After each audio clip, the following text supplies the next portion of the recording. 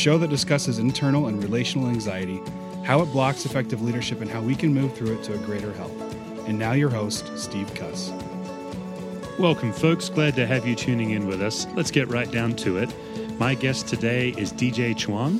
DJ is known for many things. He actually hosts his own excellent podcast called Erasing Shame.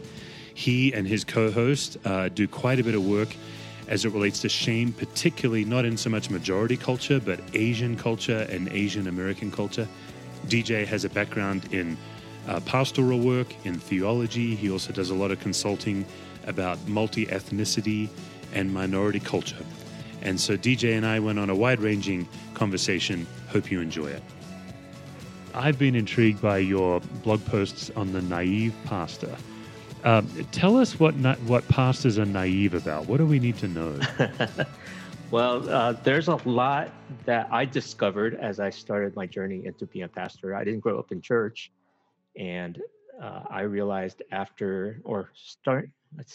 my background's computer engineering, and then as I felt a call to ministry, I went to Dallas Seminary, and during the 5 years there, I started getting involved in church, and I thought at that time, seminary, and maybe today, seminary prepares you to be a Bible teacher in a classroom setting.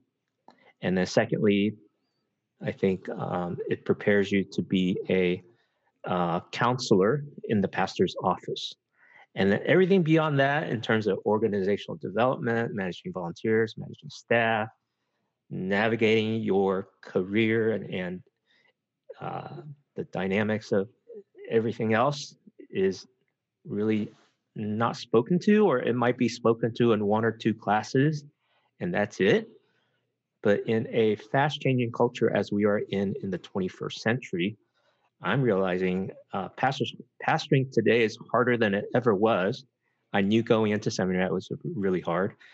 And one of the reasons it's really hard is because our culture is changing so fast, which means the pastor and the leader has to be on this constant treadmill of learning.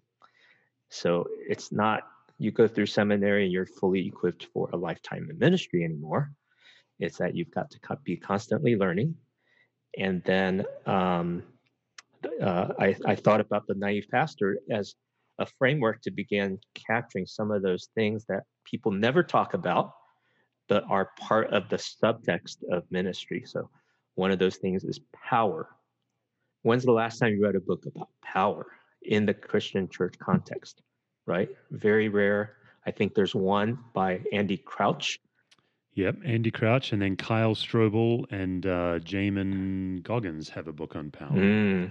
So there's two. Two. Yes. And then certainly there's one, there's a book now about anxiety. That's I've heard about it. Yeah. Transformational for me. And it really puts words to things that are already going on in the life of who we are as people, but especially as leaders. There's a whole nother layer and weight of that anxiety that if we don't put words to it, we're not able to process it. And what happens is it simmers in the recesses of our heart and mind. And then something will happen that triggers, and then you explode, or you get derailed, or you do something really stupid, and or you implode. And we've seen some recent news of pastors who have died by suicide. And I think there's some really tragic things that if we are not able to deal with those blind spots and naive parts of being a pastor, it hurts not just us, but it hurts so many people around us. Yeah, I really appreciate how you shy away from church politics. Like that can almost sound like a cliche, but I like how you frame it as power dynamics. It's the same thing, but it is a less triggering way to talk about it. Mm-hmm. Do you have a story off the top of your head of where you've run foul of power dynamics in church leadership? Well, I spent 5 years in seminary. I spent 5 years pastoring. And then after a decade of spending my life trying to be a pastor, and I realized I could be an okay pastor, but it wasn't the best thing that I could do. And so my story, now I'm 53, my story is bringing together all that I have in terms of my skills, gifting, as well as my passions and interests, and bringing them all together in me so that I can bring everything I have to the table and to serve God and God's people better. And so I think in the sovereignty of God, having been a pastor has given me empathy and understanding to come alongside of pastors and churches and to be a advisor, a consultant, a confidant, and researcher and networker has become my role that has been most fruitful and fulfilling. So that's where I wound up. I forgot the original question. I'm sorry. I was Oh, trying I to was give some wondering. context. Oh, yeah, I was wondering in that 5 years Mhm. where you were a pastor, Yes. I mean, you must have an example of Oh, yes. either you contributing to the power dynamics or being the recipient. Like, I do think one of the challenges we have today is we tend to make ourselves the victim of it as if we're not also equally a perpetrator. Mm, So either way you'd want to yes. take that Well, I question, definitely DJ. have Yeah. stepped across things that I did not know were power related. I was a youth pastor in a traditional Chinese church in a seminary that was predominantly Caucasian, Anglo kind of setting, did not prepare me for the cultural dynamics and the power dynamics in that church culture. And neither did my family. So even though I grew up in a Chinese family, that does not prepare you for a collective Asian culture. So there was a time where I inadvertently offended some people that were my elders, and I approached it as an egalitarian. Hey, I just want to reconcile. I want to ask for forgiveness. I'm contrite, but I had to go through the hierarchy, which is a formal, structured form of power to try to reconcile, and um, didn't get to resolve that. And the short of it is, uh, my the people that finally talked me off the edge from pursuing that so-called reconciliation was, hey, it wasn't a real problem to begin with, so just cool it, chill down, and put me back in my place. And so that my second year there, it was to play well with how things are. Yeah. And so it's learning to work and be harmonious, which is a huge Chinese culture value within that structure, so that it doesn't create anxiety and confusion for everybody else. Yeah. You've referenced Chinese culture a couple of times. I've been listening to your podcast, Erasing Shame. Mhm. I've found it fascinating, TJ, because like anxiety, shame is this very pop level conversation right now. You've even mentioned that people like Brené Brown have really brought it to the front. But I love how you're broadening the conversation about shame. You are integrating your own heritage Mm-hmm. to show how shame isn't simply individual. I think that's what Brené Brown is offering. Mm-hmm. Mm-hmm. Tell us a bit more about that cultural shame. You've shared stories about your family and saving face. We'd love to Yes. hear more about that. Yes. Well, I started the Erasing Shame podcast in February of 2018, and I felt it was such an important topic for me to process, but I also know, just because Asian cultures are very shame based, there's a relational element to shame, there's a community aspect to shame, there's an identity aspect to shame that is accentuated in Asian cultures. And in particular, personally, so it wasn't just my Asian culture, it's also my personal struggle. I struggle with bipolar disorder. So I was diagnosed with that 20 years ago. And it was a shame kind of thing that I couldn't talk about it until 6 years ago in the public sense. So it was something that I kept having to hide. And that's what shame, the first instinct that we have as shame is to hide. It goes all the way back to Genesis 3, that when Adam and Eve felt shame or realized shame, they hid, they covered themselves. And when we do that in our lives today, it begins to fester.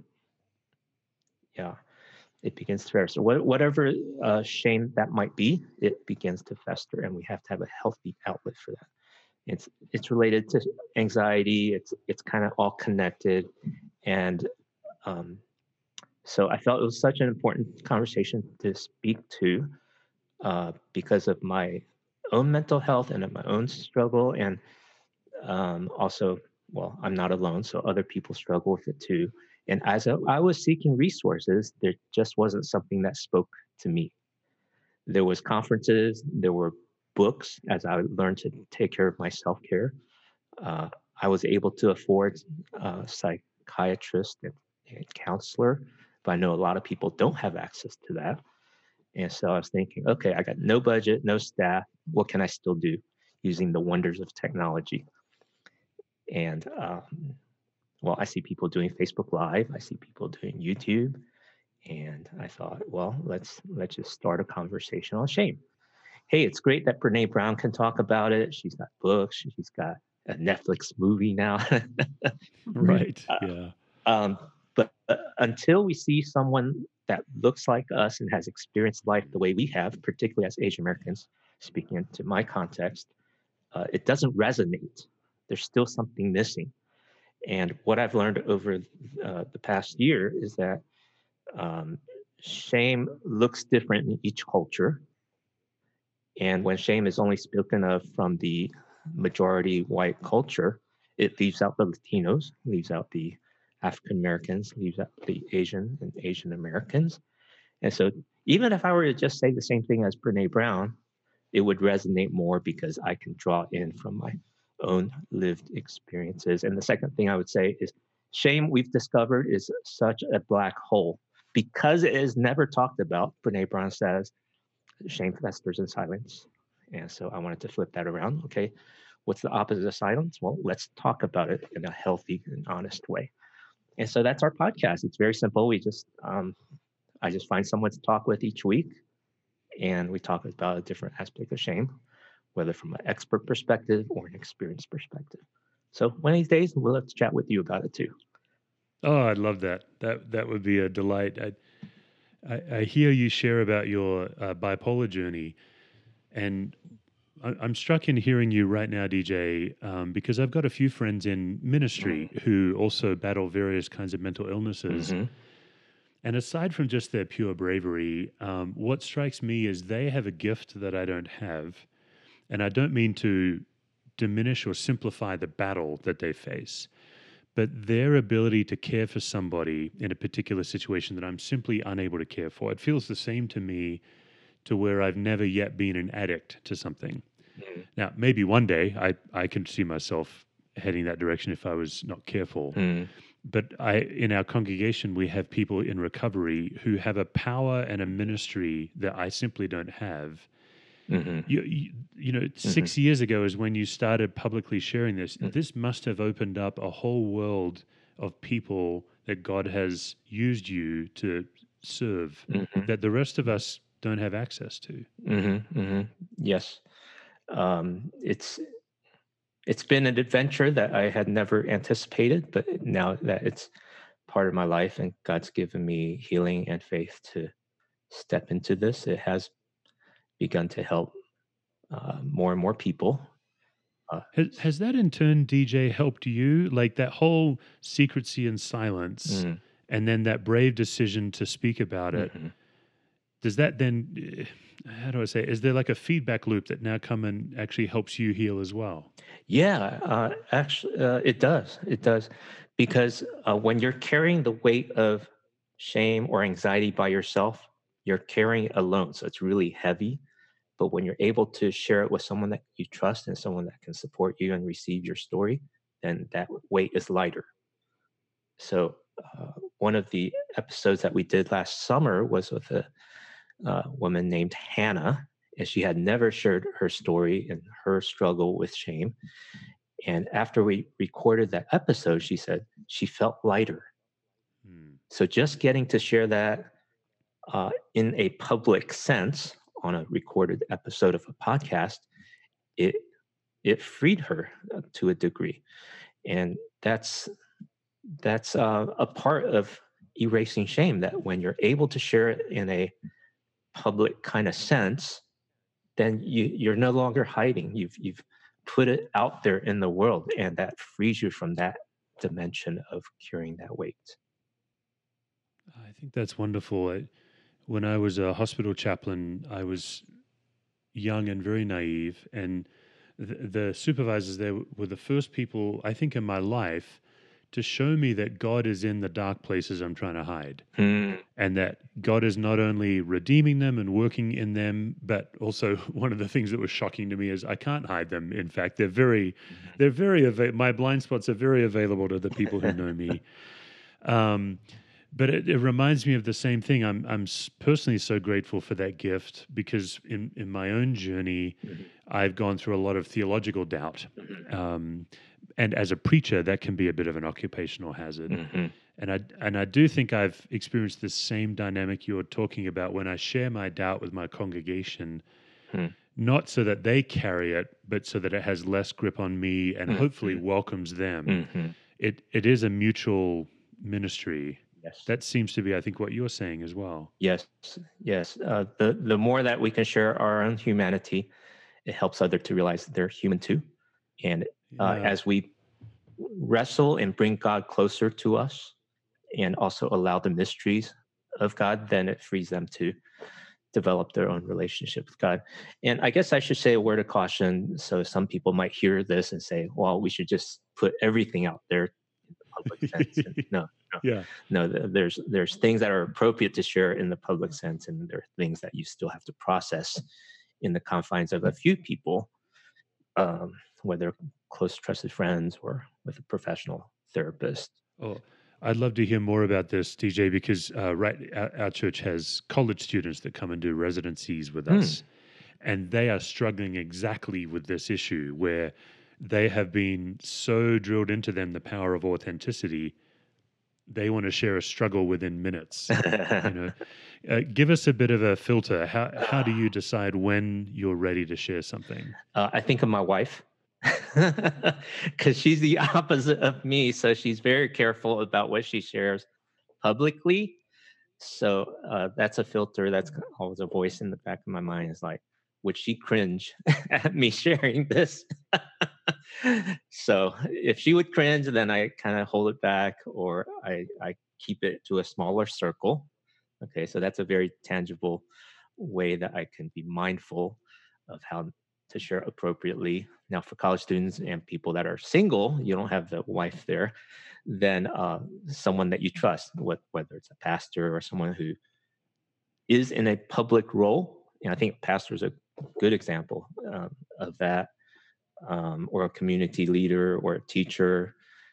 Um, would they cringe at how you share that versus welcoming that and providing the support to say, hey, thank you for sharing that vulnerably, authentically. So that um,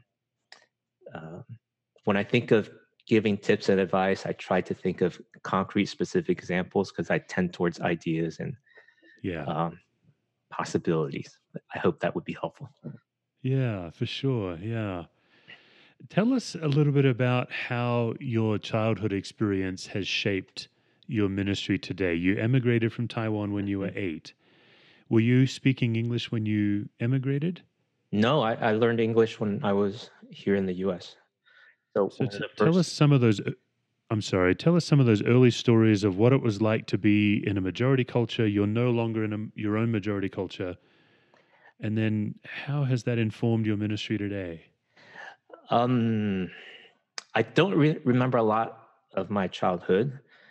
I I've come to realize um, that I grew up in a very traditional Chinese family, so that when I had exposure beyond my family, which was in college, that my family was more strict and isolated than even other Chinese families.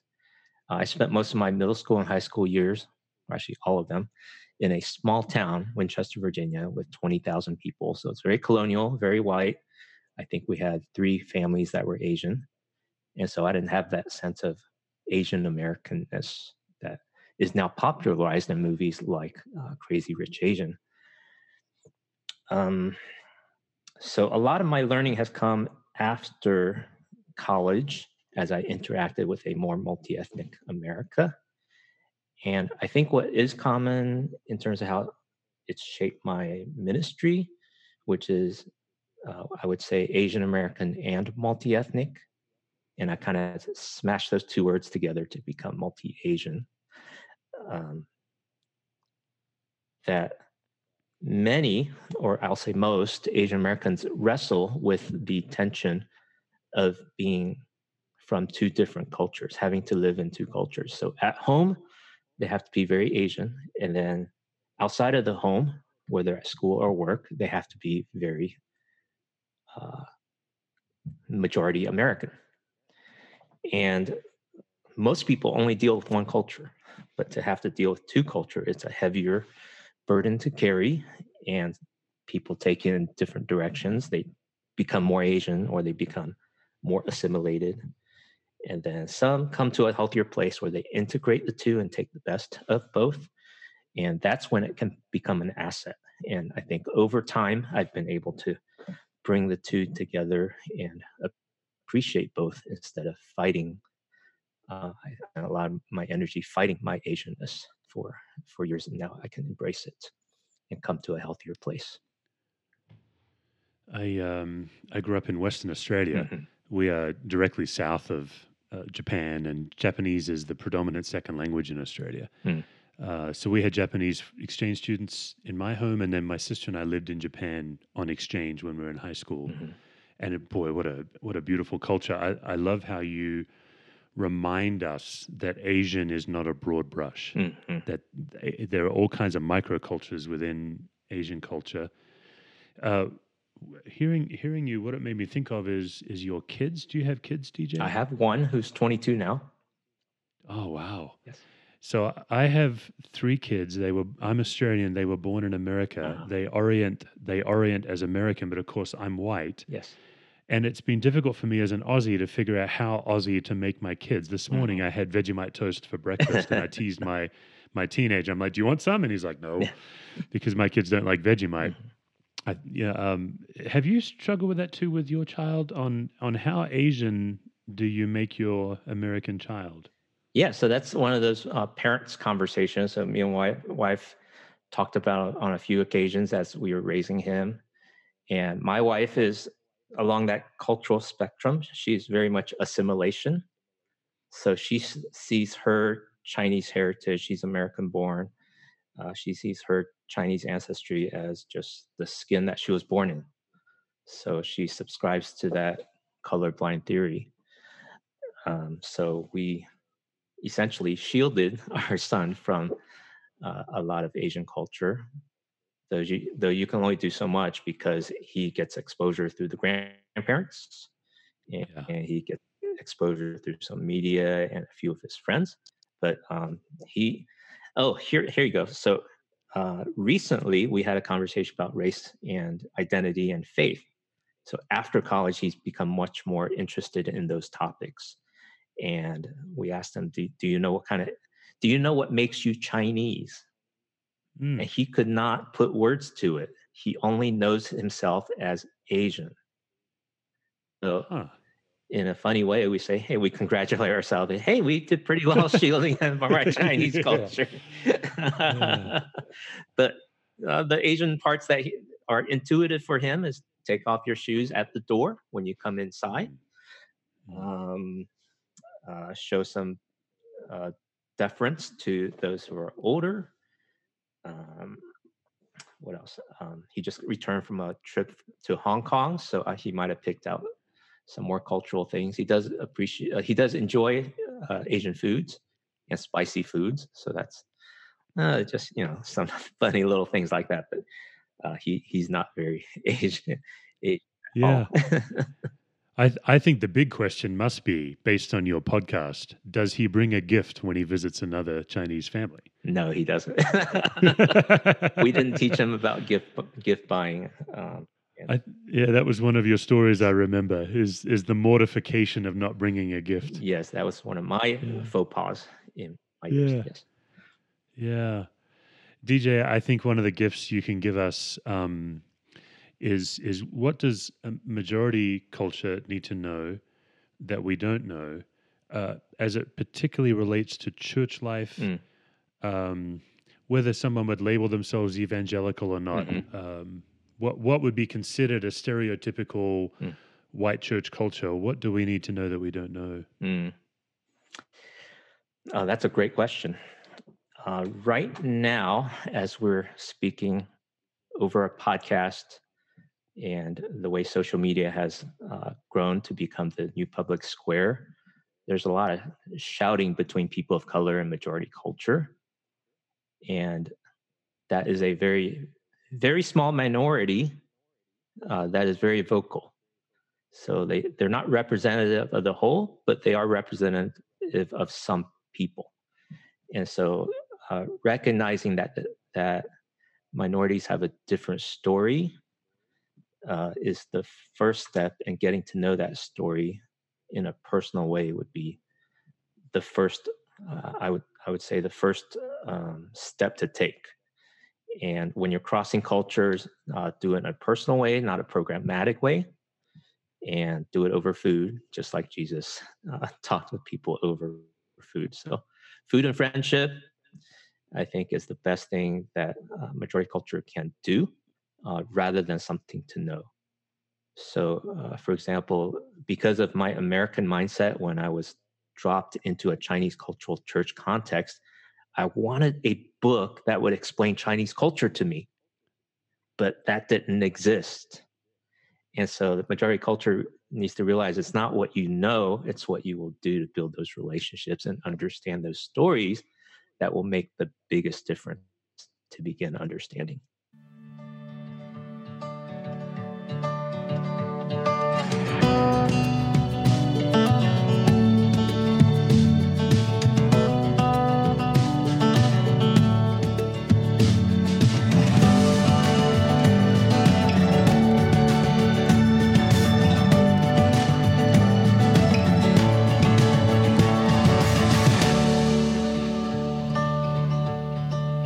If you feel you're ready and you've taken your vitamins, it's probably time to inflict upon you my gauntlet of anxiety questions. All right, let's go. Excellent. And we're in season 3, so some of these questions are new. You'll be my second ever guest to ask them of. So They may work, they may not work, DJ. We'll try. And you're always free to pass. Sure. You know, you're not that I could make you answer, but I just want to put that out there. Thank you. So the question I ask every guest, I believe anxiety always starts in the body, or at least if we can notice it in our body, we can intervene quicker. And it typically starts in a spinning mind, a racing heart, or a tightening gut. Where would you say it starts for you? I was going to say all three. A lot of people say all three, and that's usually because it's gotten pretty far down the road when they first notice it. But it would normally start in one of the places first. Yeah. I feel it most in my shoulders, actually. And then it triggers thoughts. So, and then it quickly goes to the rest of my body. But my shoulders is where I tend to notice it the most immediately. So like when I have a tense neck, I'm like, okay, something's going on. And then it'll start forming thoughts. And then my heart and everything else will start getting, it's almost like I stick my finger in the electric socket. I start feeling that numbness, or that that kind of discomfort energy all over my body as it starts percolating up. Yeah, I think that's really helpful. I have a friend who, when I've asked these sets of questions, she said, well, for me, it's in my neck, and I've learned to check my neck. That's similar to what you're saying. It's this tensity. You may need someone who loves you in your life to learn how to be a massage therapist, perhaps. They could just follow you around. Yes, I've asked my wife many times, and she will not do that, so I have to outsource it. Tragic, yeah. I think one of the things, particularly for a faith leader, that generates a lot of anxiety is I think we always believe the lie that we need to know what to do. Mm, And the problem is, particularly in faith leadership, most of the time we actually don't know what to do. mhm. Do you have a time where you could tell us where you didn't know what to do? Could you tell us what that situation was? And then could you give us a sense of what was going on in you under the surface? Wow. That's a huge question. This is a It is a big gauntlet. question. It's a gauntlet. You'll need a nap. Yeah. Or a massage after this. Oh, see, I'm not real good with thinking back too far because those are Hmm. really painful memories. Hmm. Um, so a time, okay, I'll go to my most challenging time. So um, I come back from a mission trip and I find out that my position at church was hired out.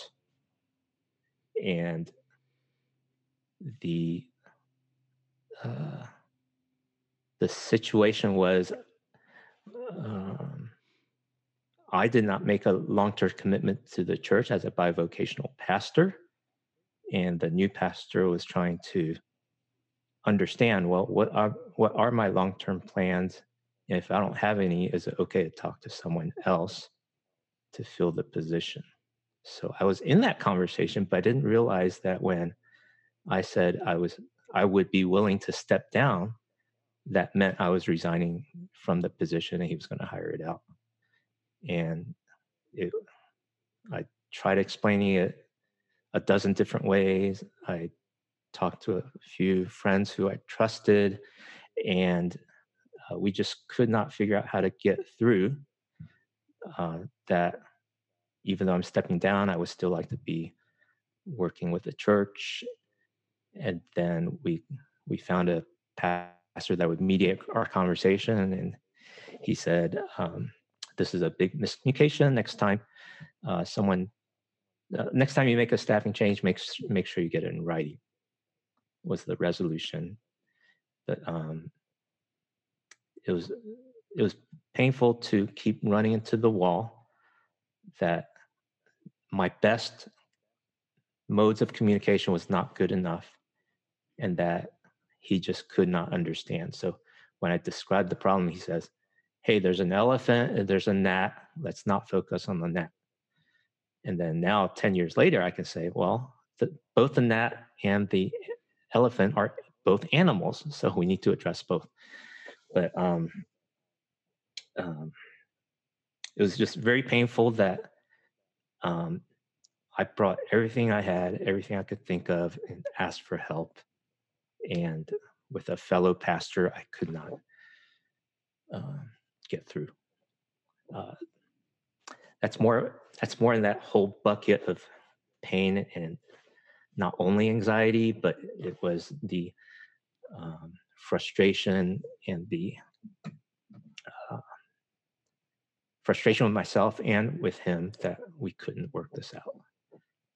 And it took me a year to recover. Yeah. I think that story is actually a real gift to our listeners, because I think most of us have found ourselves in the situation where our absolute best efforts that in the past always worked suddenly aren't working anymore, and we don't have any more tools in our belt. Yeah, that's painful. Yeah. Okay, thank you. Sure. The next question has less to do with your own personal anxiety. I think equally interesting to individual anxiety is to notice how it operates in groups. And one of the ways it operates in a group is when an organization or a group of people continue a chronic, stuck, recurring, predictable pattern. So you're either part of that group, or you could walk into a group and you could predict what's going to happen next because it's what's always happened. So, for example, the easiest example I know is like any given staff meeting, it's typically the same person that always speaks up. It's typically the same person that never speaks unless they're called on. Yes. And then it's typically the same group of people that always have the meeting after the meeting. Yes. You know? So can you think of, I've never tried asking this question before. It's a complex one, but I think it's fascinating. Can you think of a time in any group where you can see a chronic recurring pattern? Yeah, I can't think of one because I'm in one. So I have to Okay. anonymize it and make it a Yep. compilation of things. So I think your last remark, the meeting after the meeting, is really telling because during the formal meeting, there's a power dynamic where someone is uh, managing and controlling the meeting and what's supposed to be said there. And there hasn't been a culture of trust where people can raise their concerns and speak freely. Kind of like in boot camp, and you ask the officer in charge of you, "May I permission to speak freely, sir?" And then the officer will say yes or no. But we don't have that kind of a mechanism in our meetings, what church meetings or group meetings. I think that would be a neat thing to introduce, um, and to actually be heard and received. Um, so yeah, so the anxiety is that the body language, I can notice that everyone else in the room except the dominating person is uneasy with their words and they're not speaking freely. And then we have the meeting afterward where we're like, okay, here's what we see going on, but we can't tell the dominant guy because he's dominating and he's not a good listener.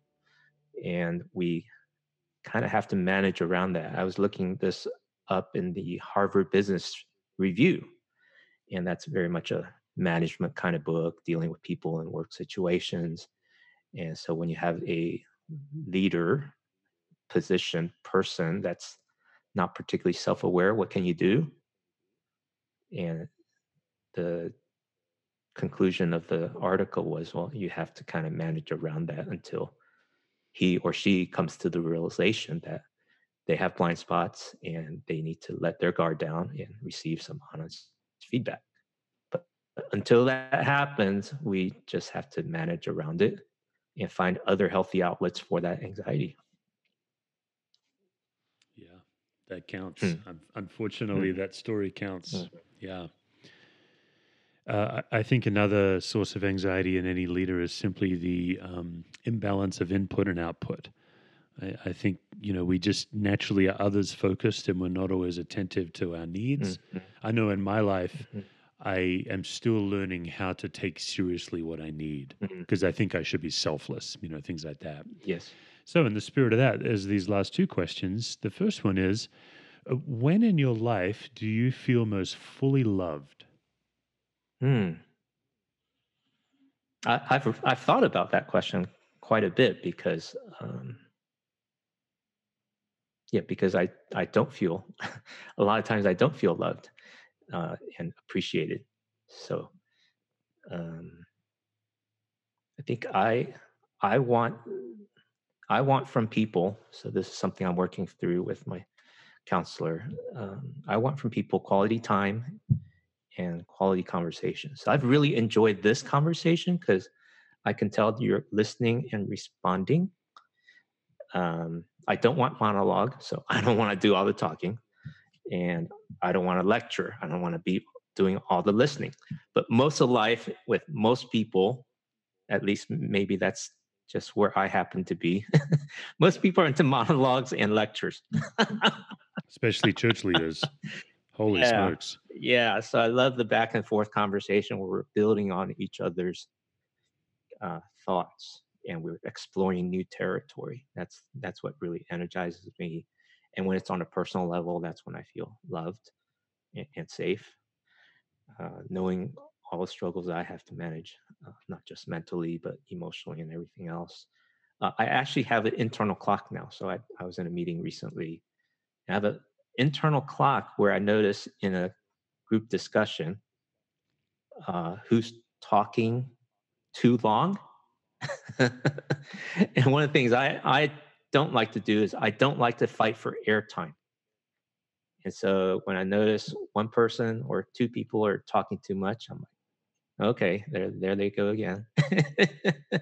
If I were the group facilitator, I would turn that around and say, hey, let's hear from some of the others. But when I'm not the facilitator, I just kind of make that a little game. It's like, okay, look how much airtime they've taken and not leave any for others. So It strikes me, first of all, DJ, I don't think you would be very good in a political debate. If you're not fighting for airtime, that's probably a showstopper right there.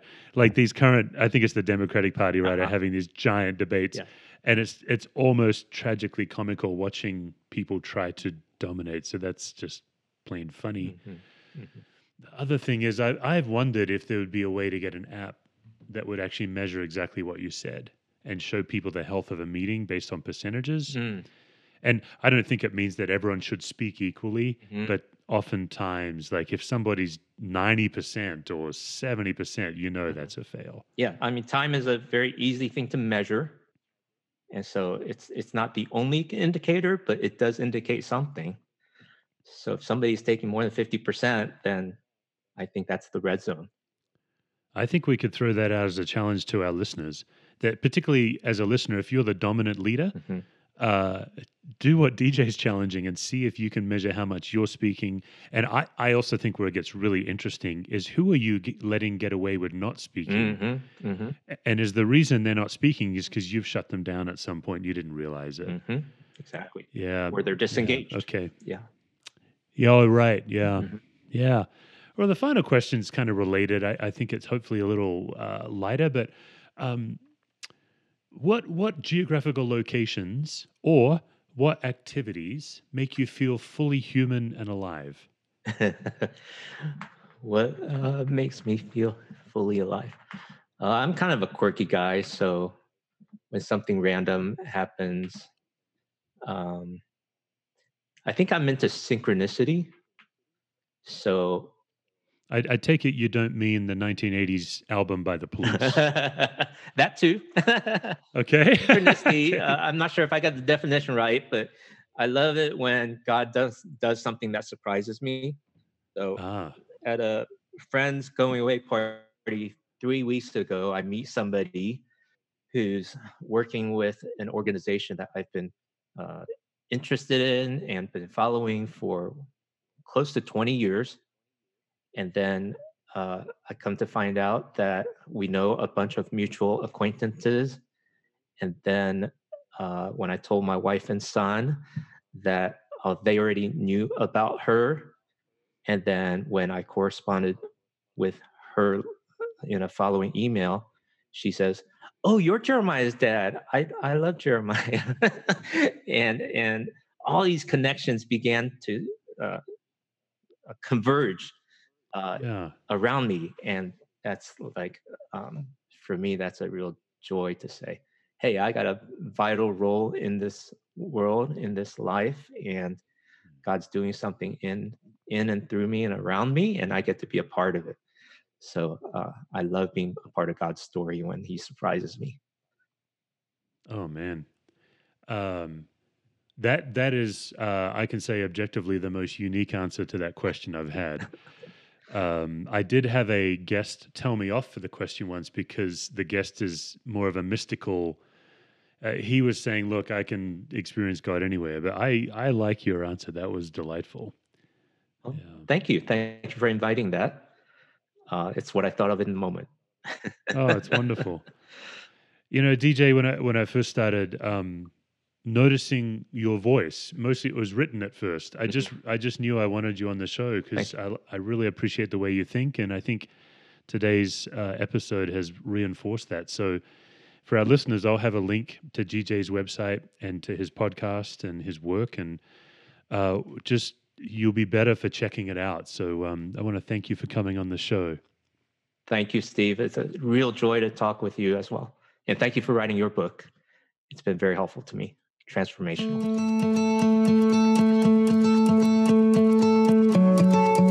This episode has been a production of Brendan Reed and Steve Cuss.